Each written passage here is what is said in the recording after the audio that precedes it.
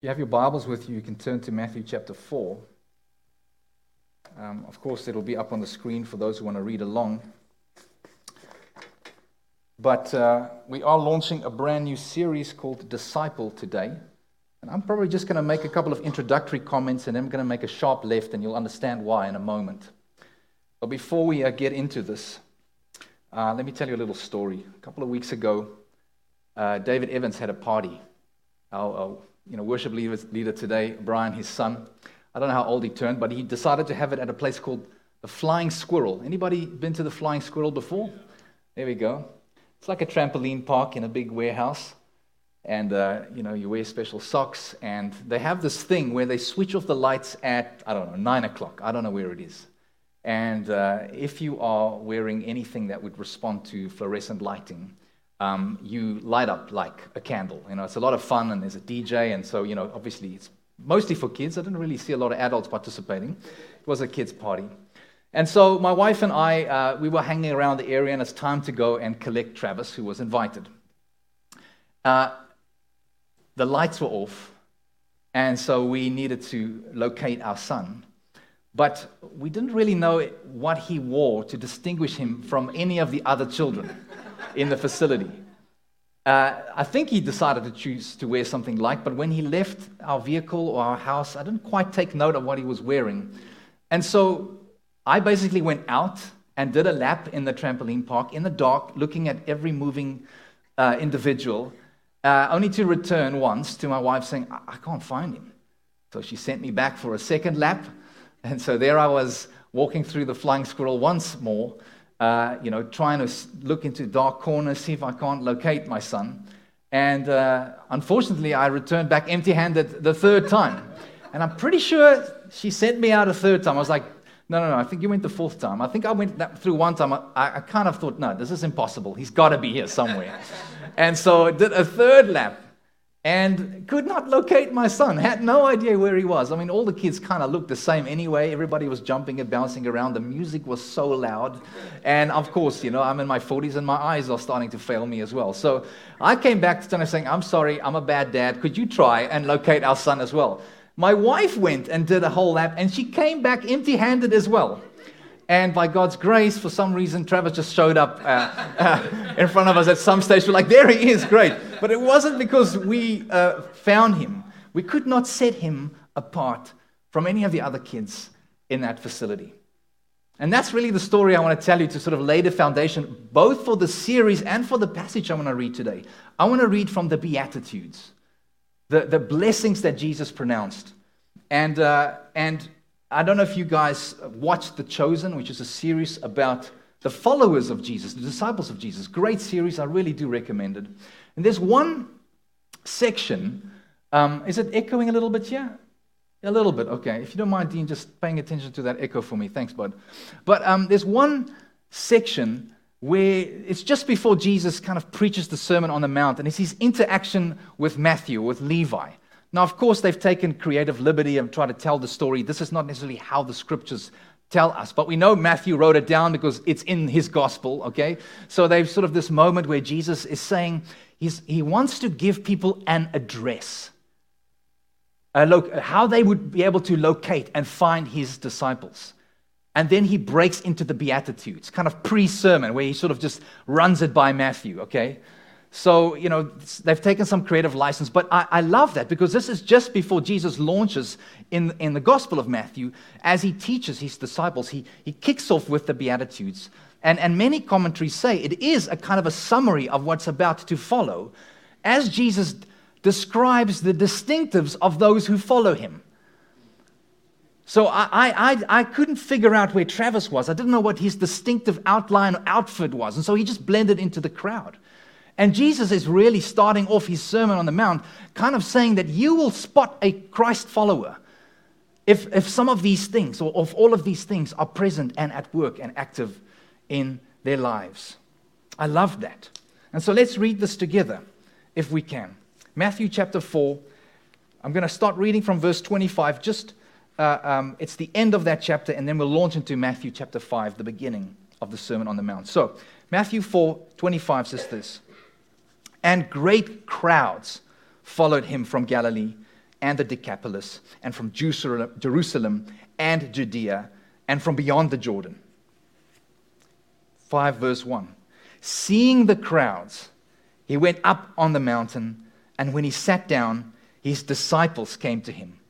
And Matthew is very intentional in drawing a difference between the crowds and the disciples. And maybe here today in our gathered space, perhaps online, you might be in the crowd or you might be an actual disciple. Because the crowds were the people who perhaps were still on the outskirts, kind of checking this Jesus out, listening to what he has to say, watching him, perform miracles, wondering whether they think this is true or not. Is this a party trick? Is this for real? Like listening to what he's saying. Am I willing to actually go that far in terms of following the Lord? The crowd was sort of on the outside, but the disciples, it says they came to him. They drew near. They were like, yeah, this is who we are following. And so we in the beginning, even here, we see the distinction between the crowd and the disciples. And as we preach through this series, we are trusting that the crowd would actually move closer and become authentic disciples. That's what the sermon is called, disciples following Jesus today. So let's keep reading. And verse 2, he starts off, Jesus, with the Beatitudes. He says, and he opened his mouth and taught them, saying, blessed are the poor in spirit, for theirs is the kingdom of heaven. Blessed are those who mourn, for they shall be comforted. Blessed are the meek, for they shall inherit the earth. Blessed are those who hunger and thirst for righteousness, for they shall be satisfied. Blessed are the merciful, for they shall receive mercy. Blessed are the pure in heart, for they shall see God. Blessed are the peacemakers, for they shall be called sons of God. Blessed are those who are persecuted for righteousness' sake, for theirs is the kingdom of heaven. Blessed are you when others revile you and persecute you and utter all kinds of evil against you falsely on my account. Rejoice and be glad, for your reward is great in heaven, for so they persecuted the prophets who were before you. Verse 13, you are the salt of the earth. But if salt has lost its taste, how shall its saltiness be restored? It's no longer good for anything except to be thrown out and trampled under people's feet. You are the light of the world. A city on a hill cannot be hidden, nor do people light a lamp and put it under a basket, but on a stand, and it gives light to all in the house. In the same way, let your light shine before others, so that they may see your good works and give glory to your Father who is in heaven. Let's pray. Lord, thank you for your word. Thank you for these verses that right out the gate just confronts us and causes us to audit our lives as those who claim to be disciples of you.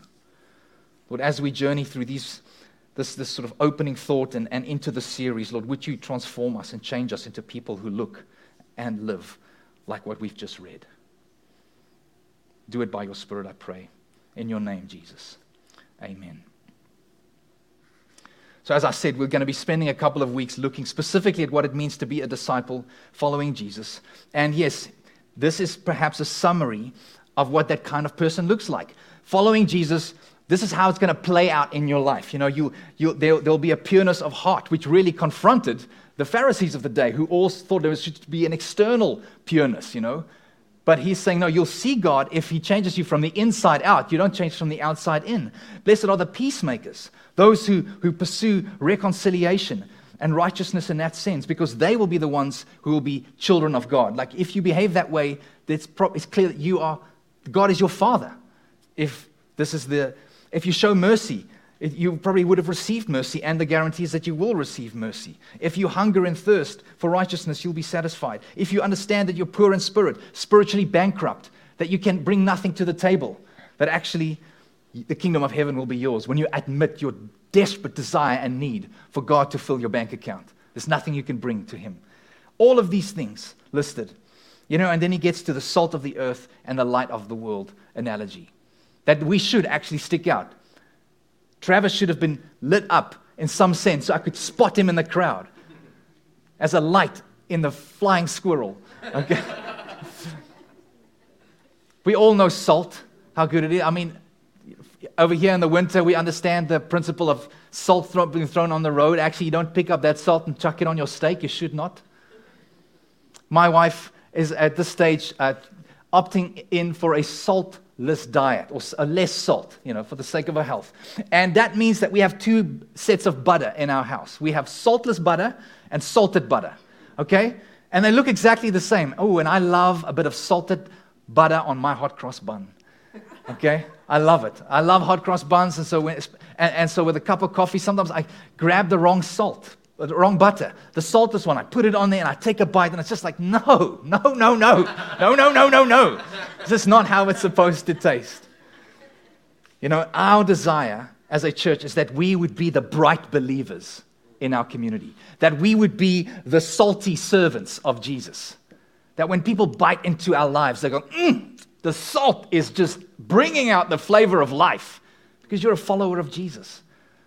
That we don't disappear in the crowd like a dark child in the squirrel venue. I forgot the name. But that we shine brightly in our society. So this is where I'm going to take a sharp turn right now. And I'm not so much changing the subject. I feel like I've seen these verses this week in action. Some of you might know I had the privilege of actually traveling with Compassion Canada to one of the countries they work in, the Dominican Republic, to visit their national office there and to see some of the work they do on the ground. I've been given a gift, and in many ways I feel like I need to be a good steward of this gift, that while these memories are still fresh in my mind, to share and relay them with you. A couple of weeks ago, we had Compassion here talk to us about their work. We picked up, I think, 13 kids sponsoring them. We already sponsor 16, so nearly 30 kids are being sponsored by us as a church, primarily in sort of the Mexico area. But I feel like I've seen it firsthand, and I want to relay and share that with you. And for me, when I read these verses, I've genuinely seen them in action, both those who are serving and those who are being served in Jesus' name. So I want to share that with you a little bit. I mentioned you already, we as a church, we do partner to some extent with Compassion. But sometimes we give to unique needs, like a food crisis that we did over our Christmas time. We gave towards the Haiti earthquake because they work into that island. They were on the ground. As I've learned about the work of Compassion this week, I genuinely believe that we would prioritize partnering with Compassion to a greater extent into the future. We'll figure that out together as a community, as a leadership team.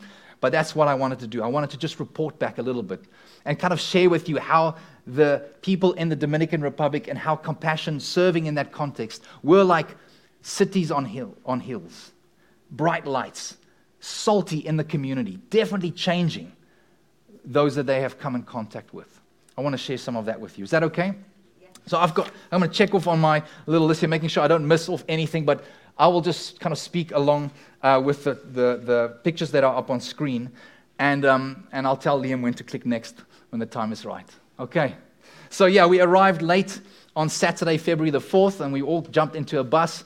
That's Mike Peninga. He leads the team. There were 3 other Compassion staff that helped, and so a whole bunch of us climbed into a bus we were in Santo Domingo. That's where we landed, headed off for our hotel. And I think the next picture you can see, this is kind of the team. So there were Compassion Canada staff, 4 of them, a bunch of pastors. I was one of them as well, all across Canada from Alberta, Vancouver region, so in the BC, all the way to Nova Scotia and Prince Edward Island. The irony actually is one of the ministers there is a guy called Dave Adams. Dave Adams used to co-lead C4 Church. And I went on a trip with Alpha a number of years ago, and he was on that very trip as well. So the most time I've spent with Dave Adams, who used to lead a church just around the corner in Ajax, is actually in other countries, in England and the Dominican Republic. He's now leading a church in Nova Scotia, and he found himself on this trip as well, so that was a real gift. But then, a couple of them were also sponsors, people that are sponsoring children that went on this. And every morning we met together like that in our hotel. We got briefed for the day's agenda. We did a small devotion together, and you'll see many more pics of our team together as we continue on. So yes, our first visit on the Sunday, we went just sort of northwest of Santo Domingo to a church that I cannot pronounce. I'm not going to try. And it was a Sunday morning, so we attended a church. Now, just to give you some context, the Dominican Republic, their office, the Compassion Office, has been going for 50 years. It's quite remarkable. 5 decades. Maybe go to the next slide and you can see that's the area. And then the next slide will show you we're outside of the church with Mike on my left and another person called Jim. He leads a church actually here in Toronto. And that's the outside of the building. Maybe the next slide. There you go. That's the Sunday morning where we were there during the service. 50 years working in the DR. And there are 217 projects. Now, each project works through a local church. That's why it just captured my heart. And I got so excited for us as a local church in terms of what God could do through us. So each project works through a local church. So in many ways, that's 217 local churches through whom they partner. And they are able to serve 76,000 kids as a result. Just in the DR. They do 2.2 million kids worldwide, but in the DR, through 217 churches, really, 76,000 kids are being sponsored and looked after. That's quite remarkable. So maybe go to the next one. So over there, we actually had lunch and an interview with some of the staff, some of the pastors at that church, and the volunteers that work at the Compassion Project there. I had lunch with them. Many of them, you can go to the next slide, many of them are actually former sponsored children, which is phenomenal to be able to see that they are serving there right now as tutors or as volunteers, and they actually were enrolled in the Compassion program themselves and graduated out of that.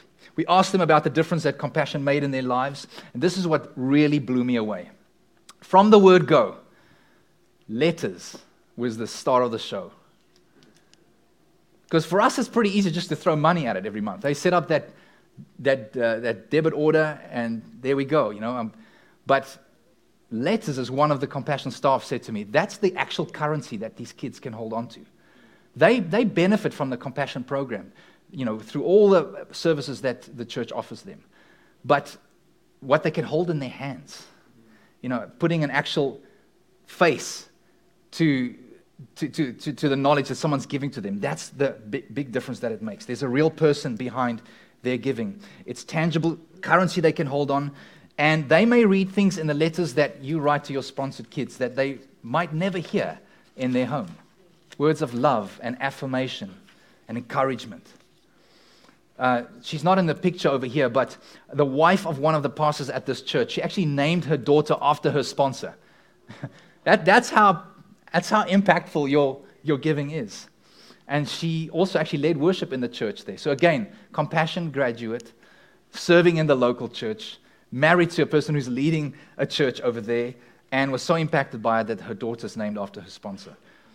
Letters are so important that Compassion actually have a bunch of volunteers, they're called correspondents, who writes letters when you and I don't. Because apparently they get letters all at the same time. And so they don't want any child to go like, where's my letter? I didn't get a letter this time. They have people who write letters if you forget to do so. So that every child gets a letter. That's quite profound, isn't it? No one's left out. So I mentioned already the tutors, some of them on that picture there, they are tutors. So important as well. These tutors help them, of course, with their academics. They teach them the Bible stories, scriptures. They love them. They support them. They give them affirmation. Monday to Thursday is when they kind of do these extra classes outside of school. And on Fridays, these tutors actually go to their homes and do home visits with the kids. They teach them, they preach the gospel to them. And it's amazing because to be a Christian is not a prerequisite to be enrolled into the Compassion program. In fact, one of the pastors on that picture there, he followed his brother to the Compassion project, got saved, and now he's leading a church. That's his story. And there's so many kids' stories, You can go to the next slide. We walked through the market that afternoon just in Santo Domingo, just a little historic area. And one of the translators we had actually went into a cigar store. I didn't buy any cigars, don't worry, but the cigar store was right attached to like a curio crafts area. And the reason why they took us into it is because the person that's working there, the translators knew they were a former Compassion participant. And so, he was pounced upon, really. He didn't know we were coming or anything. He was just doing his job. And he was being asked, what difference did compassion make? And this is what he said. I'm going to paraphrase it in two ways. They kind of mean the same thing. He said something like, I was a poor kid, but I had the opportunities of a rich kid. He said something like this, although I grew up in poverty, I had opportunities as if I was wealthy. That's the best way you could describe it. It's amazing. All right, the next day, you can see we went to the just sort of more central Santo Domingo, to the national office of the Dominican Republic. And they gave us a tour of the various departments. You can go to the next slide. You can see that's the whole team there on the staircase. You can go to the next one. They introduced us to their staff, did a little staff devotion. They actually made us sing the Canadian national anthem, and I think I did pretty okay. In the beginning, I got a little lost, but I got the first and the last bit and nailed it. All right, so the second, next slide, that's one of their departments. Ask me about this afterwards. I'd love to tell you how this came about. But they're filming some of the curriculum that they're showing in the projects with the kids, because they realize that technology is really what grabs the kids' attention. And so they did a pilot program. It's so successful. This is where they're rolling that out now. But ask me about it afterwards if you can. But let me just talk to you a little bit about the time that I was at the national offices. They gave us a tour of each of the departments. So the financial department, the auditing department, the one that really jumped out at me was the department that handles all of the letters. Now, again, just to say that 2.2 million kids are being served through Compassion, and they work in 27 countries. We just went to one country, the Dominican Republic. This is their head office. But as I said, this department that deals with the letters, they deal with 40,000 letters a month that come to the kids. 40,000 letters to, 76,000 kids that are being served in that country. And they have a whole team of trained translators that would translate these letters, either the letters the kids write to us or the letters that we write to them. And one of the questions that we asked was like, why is it still so old school, You write a letter, a piece of paper, maybe you scan it, they have a digital portal right now, but it's not like it's instant delivery. There's like this process that a letter goes through. And the reason is child protection. So for those of you who don't know, Compassion's catchphrase is to release children from all forms of poverty in Jesus' name. And so children is their focus, obviously, and so child protection is high up on their list. So these translators are actually trained to be able to pick up in the letters if there's a concern, and perhaps our homes as we write, oversharing a little, maybe there's a concern in the letter that the kid writes, and they go, no, we need to pay attention to this. You know what the unfiltered internet looks like, right? It's a mess. The fact that you can just go up there and say anything to anybody at any time without it going through any kind of filter, that's the reason why the internet is so broken and so terrible, such a terrible, the Wild West, right? Well, that's why I appreciate this old school method. The fact that it takes a while for a letter to get from A to B, because there's people making sure that these children are safe at all times, regardless of which direction the letter goes. So anyway, that's just a little bit of information that I felt was good stewardship on their part. Again, many of the staff there were former participants in the program. So they were once sponsored kids in extreme poverty, and they find themselves in a professional environment. We went through the financial section, and I just want to say to you guys, I mean, it's not like I lack confidence in Compassion, but my confidence in them just tripled. Like it was incredible to see how they steward the finances that we give towards it. Roughly 84% of our giving goes to fund the programs for kids. So that means around 60%. It's split up between administration and then fundraising, which is really important to do. And there was a very established retired businessman as part of our group who felt called to the ministry, but God said, no, I want to call you to the business world. So he was very successful, and he was actually sharing with us that actually a company that runs on, what is that, 16%, or they say, or 18%, anything less than 18% in the corporate world actually does harm to an institution. If you spend, less than that amount on your infrastructure, you actually can't accomplish things or grow, and yet this is the story of Compassion. Phenomenal to see how well they steward that 16% that goes to administration. So they fund these churches, they train these churches on how to manage their finances. It's amazing. These churches actually employ the tutors and the staff, and they are taught how to do that. They give monthly reports to Compassion. They get audited. If there's a special need, they submit a proposal, and then the funds make their way there, and then that project gets audited as well. Everything is above board. It is so incredible to see. Churches are lining up to partner with Compassion, and they walk about 1 to 2 years with the church before they onboard them in the program. And sometimes churches don't make it through, but then they've had 1 or 2 years of being equipped anyway. So no church walks away from exploring Compassion not benefiting from it. So they even invest in churches that often don't make it on the list of the programs that they support. It's quite amazing. And all the churches that we've been to, there's not a Compassion logo anywhere. There's no Compassion banner anywhere. It's all about Jesus. It's all about the church in their local context. I was so impressed by that. You wouldn't even know it's a Compassion church when we visited. There's nothing that gives it away. And they have all such credible reputations in the communities that they serve. Okay, so let's move to the next picture.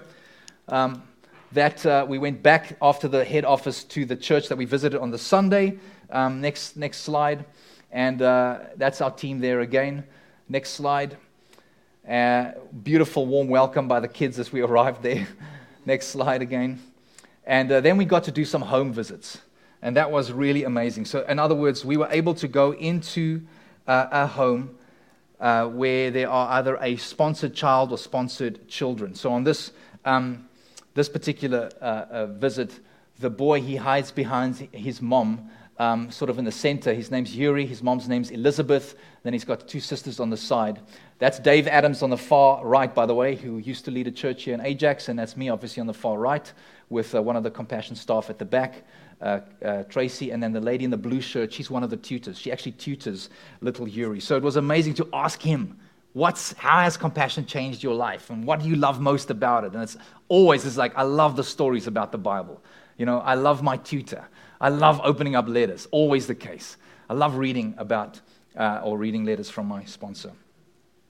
And so, although there are 2.2 million kids being served by Compassion, being able to actually meet one child face to face and hear their story goes way further than those massive stats that you could throw out. And we got to do that over and over again. 3 times we were able to do home visits and interview these kids. So that was amazing. Right, next slide. We traveled then from Santo Domingo up to Santiago, a big city over there. Next slide. And then the next day, we went to a little place called Moca, just outside of Santiago. And this particular center and the others that we visited, they have an additional thing to the Compassion program, which is called a Child Survival Center. So maybe you can go to the next slide. That's kind of what Moca looks like. The church is on the left there. Scroll to the next one. That's what it looks like on the outside. Beautiful building, and then as we go inside, again, a warm welcome by all these kids. There's actually a school on this church property as well that's not part of Compassion. Compassion does tutoring, extra stuff they do with the children. And then the next slide gives you just an idea. That's the Dominican flag. Apparently, it's the only flag in the world that has an open Bible in the middle of it. You can't see it over there, but trust me, it's there. Okay. Next, let's see. Yeah, we were handing out snacks to the kids in the various classes. Next slide. That is a child survival center over there. And what they basically do is they offer pre- and postnatal care to young moms, often teen moms. If you ask the ages of the moms there, they were sometimes, 17, 18 years old. They do checkups, teach them about nutrition and food, give them guidance, how to feed their baby. That particular center, the kids can be stimulated because we went into 3 people's homes. There's just no place for babies to play, There's no activities for them to do. So they're able to go there with their child and play. And actually what happens after 3 years, these children are then enrolled into the Compassion program. So child survival centers is something that a church can actually adopt. And we might talk about that as a church. It's a 4-year commitment to help these moms who are in extreme poverty look after their kids and sets their children up for an amazing future. You can maybe scroll to the next slide. That's just a few of the translators. So on the far right is Kim. She's one of the people that traveled with us. She's from Vancouver. Next to her with the funky glasses is one of the translators, and then the two moms in the middle, and then another translator on the other side. So we got to do lunch with them. You can maybe go to the next slide. That's another home visit. So this home visit is pretty amazing. Miguel, that you can see, sort of the boy, sort of almost in the center of this picture. Next to him is Tracy. She is a Compassion Canada staff member. And actually, Miguel, she discovered in a child survival center when he was just a baby. And so she was just moved by this little boy, and she just said, I would love to follow him. And as soon as he was enrolled in the Compassion program, she said, can I have him as my sponsor? And she's been walking a road with him. I think he's 11 years old right now. He's changed houses 3 times. They've shared the story with us, how their lives increased as they walk in the compassion, their quality of life, let's put it that way, increased as they are equipped. Like the mom went through vocational training, another thing that they do at these centers. And so she was able to work and supply his needs. Again, it's impossible for me to get into the details, but to see firsthand just the love that a sponsor has for his kid, and how Miguel, I don't have the picture over here, but he just embraced her as she walked in. He just fell upon her, and they just wept and just hugged. It's incredible to see. Next slide. Yeah, that's us playing with some of the kiddos over lunch at that Compassion Center. Next slide. Our staff again over there, and the next slide you'll see we actually were praying for them as staff at every point that we were at. That we were always praying. I love that. Praying for everybody, bringing them before the Lord. So then from Mocha, we went down back to Santo Domingo, but we stopped in another area that is called, let me just see if I can get the name right here, La Cuaba, the La Cuaba Center over there. And the next slide shows you what it looks like on the outside. And then the following slide is me actually, that's the kids again giving us a beautiful warm welcome. Next slide. I'm standing next to the pastor of that church. His name is Geraldo.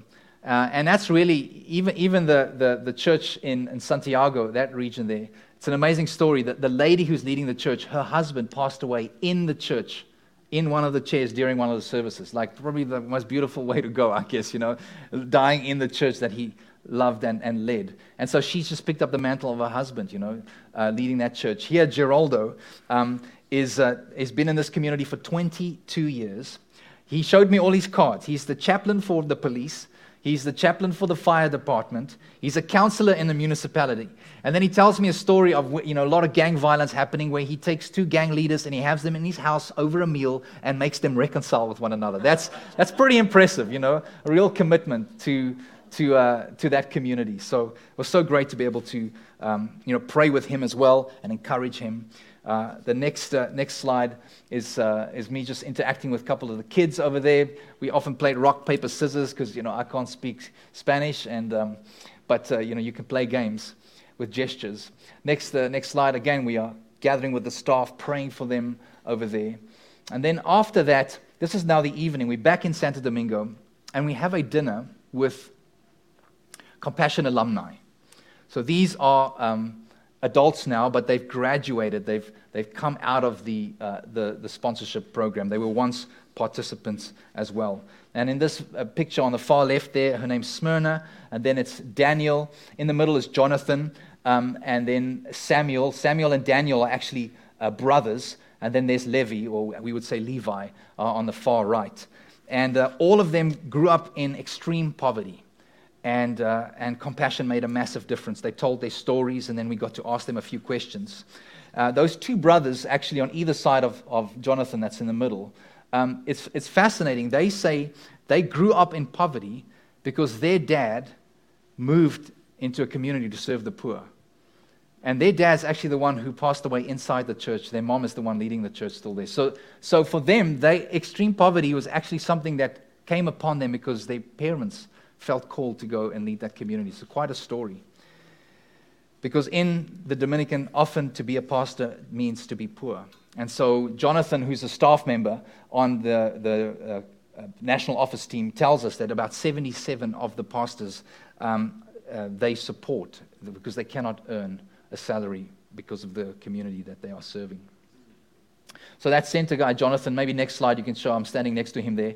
He is a Compassion staff member, but he himself was a former sponsor as well. And he spoke to us, and he started out of Galatians 2, verse 10, where Paul really tells the story of the Apostle Paul, of going to Jerusalem.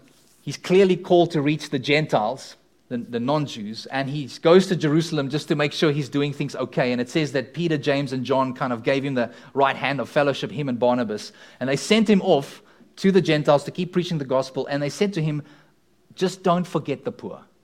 The one thing we ask you is to remember the poor.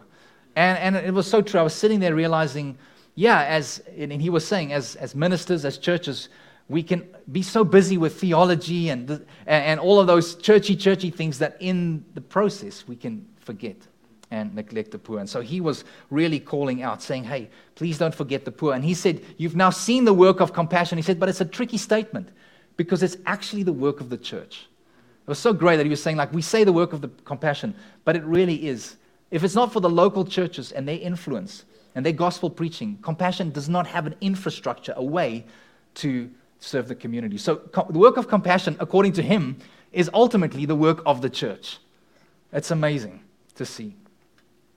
So I sat next to Levi and his wife, and he was telling me just his story, just over a meal, of how his brother, who was sponsored as well, his sponsor gave them a gift one year, and it was a bunk bed, because they were a family of 3, his mom and the 2 boys.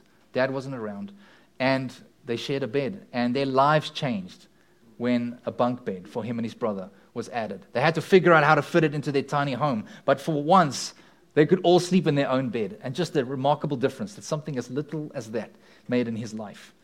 The meal that he would get once a day meant that his mom could actually repurpose some of the finances that she would use to feed them lunch to other necessary needs they would have. He was in a neighborhood where drugs and violence and prostitutes and these things were normal, and going to the Compassion Center meant that he was constantly surrounded by good influences. He broke the rules. He said he used to go to the Compassion Center on the days he wasn't supposed to be there even, because there were good influences around him. He teared up when he talked about the cook, the lady who cooks those lunches. She was a volunteer, not even on staff, and how she loved him. And he's weeping as he's telling us about this person that just showed him love and affection that he wouldn't get anywhere else. He told me a story of how his tutor, when he got older, in the program, he had heard the Bible stories. He had now, immersed himself in the program, and he was getting bored. He said to his tutor, I know all this stuff. I don't want to come anymore. She said, okay, well, if you know all this stuff, then you help me teach. And so that's what I saw. I just saw this sort of long-term discipleship happening in all of these centers. This is a commitment. From 3 years, sometimes up to 22 years, you can stay in the program. So there's this consistent walking alongside discipleship. This is not a McDonald's meal we're giving them. This is investing day in and day out into the lives of these kids over and over again. He couldn't get off the hook. He couldn't say, I know everything. She's like, okay, well then teach alongside me. Isn't it amazing? And so Smyrna, the one girl that you saw there, she's a teacher now. She said she nearly died at 12, and because of compassion, it's something we don't even realize. They have health insurance. They pay anything between 80 to 100% of the bills. She was going to die unless there was medical intervention. She survived because of compassion. She's now a teacher. Daniel, the one musician that I talked about, or actually the one of the brothers, he went to Berkeley Music School. He learned music at a Compassion Center.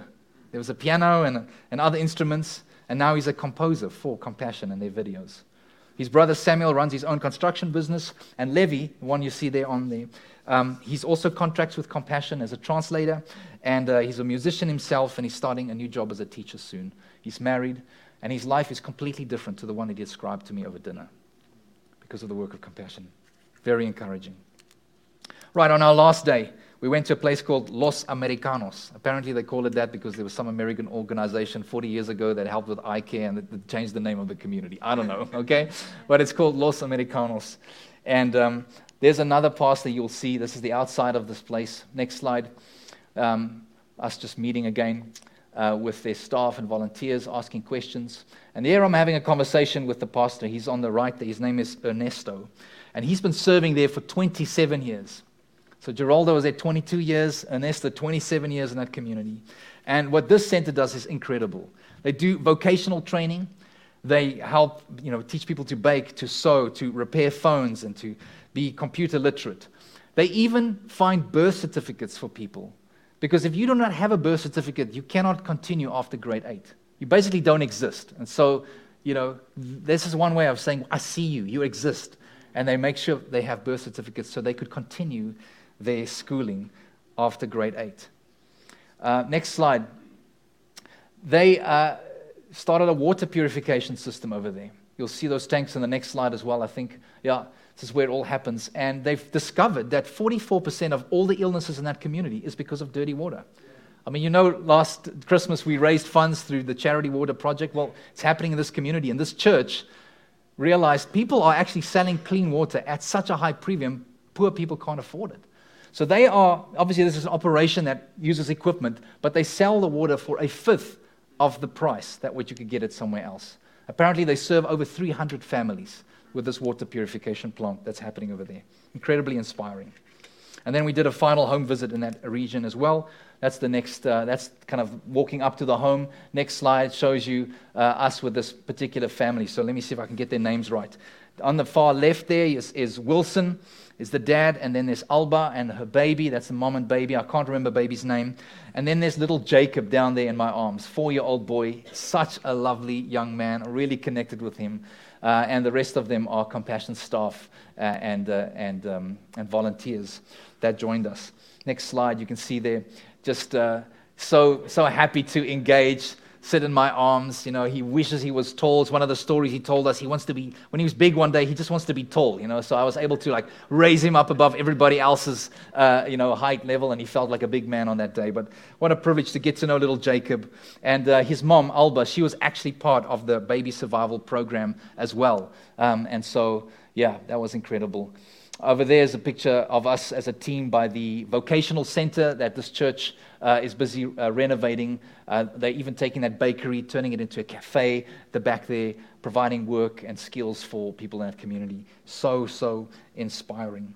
And then I just wanted to show you just some of the people that journeyed with us. That's a picture of all the translators that helped us. At any time, if I wanted to speak to somebody, I could just grab a translator and head up to a stranger, and they would translate for me, and I could ask questions. So they served us so well. Ayetska on the right. We've got Luis sitting on the couch far left. Then we've got Leah, Scarlett, and then Abraham. We called him Father Abraham on the right there. Really amazing. There's also someone missing, Daniel, our bus driver, phenomenal guy.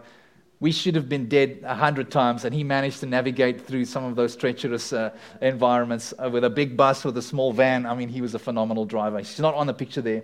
And then lastly, this is the Compassion Canada staff that joined us at the hotel on the final night. So thankful for them. It's Liz, Metty, Ann, Tracy, and then Mike Penenga, who heads up the team.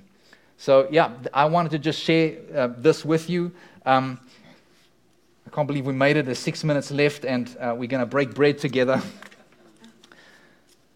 But, again, just to come back to the opening statements, that as followers of Jesus, thanks, Liam, you can go back to the other slides.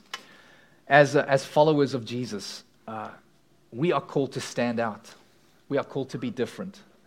We are called to be... Liam, just switch on there we go. Thank you. He was shaking his head on that side, so I thought he got stuck. We are called to be different. We are called to be salt and light. And to see churches, and of course, the resources that we have, we are so wealthy. Honestly, it just gave me fresh perspective. I loved what Alyssa said a few weeks ago. The poverty of having too much is what we struggle with. And to see how far our dollars go in communities that have so little. And I just think about how much we, in fact, have in our communities, we can be a difference, We can make a difference. And so as we break bread together as a church, I pretty much know everybody here. And I'm pretty sure everybody's a believer. So I normally make it very clear that breaking bread is just for Christians. And so if you're a parent here and you think you want to hold your kid back from this moment, that's between you and your children. But I'm going to just speak as if everybody understands how holy this moment is when we break bread together. We know that Jesus gave up the wealth of heaven, right? to come and humble himself, not just to be human, but to die the death of a criminal, of a sinner on a cross. He emptied himself of his glory. He emptied himself of his wealth, of his status, to actually raise you and me up to the status of sons and daughters of our God. And he did that by paying a very expensive price, his very life. He shed his blood. He gave his body. I should have been on that cross. I technically should fit the bill for my sin, my treason against God. It's a bill I couldn't pay. Even the richest person on the planet, Elon Musk and Bezos, Jeff, and whoever else you have on that list, they cannot buy their way into heaven, into an eternity with God. Nobody can actually fit the bill for committing high treason against the King of Heaven. Only he himself can cancel the debt. And he doesn't just sweep it under the carpet and says, it's okay, I'll ignore it. Because then he wouldn't be holy. He wouldn't be just. He actually ran at a loss. He gave himself. He gave his son to die in our place. And so when we stand around this, we are inspired with the cup and the bread, the generous giving of everything for us. We are inspired, therefore, by the Spirit to give our lives in return, to sacrifice, to remember the poor, because God became poor for us. So won't you stand? Won't you stand?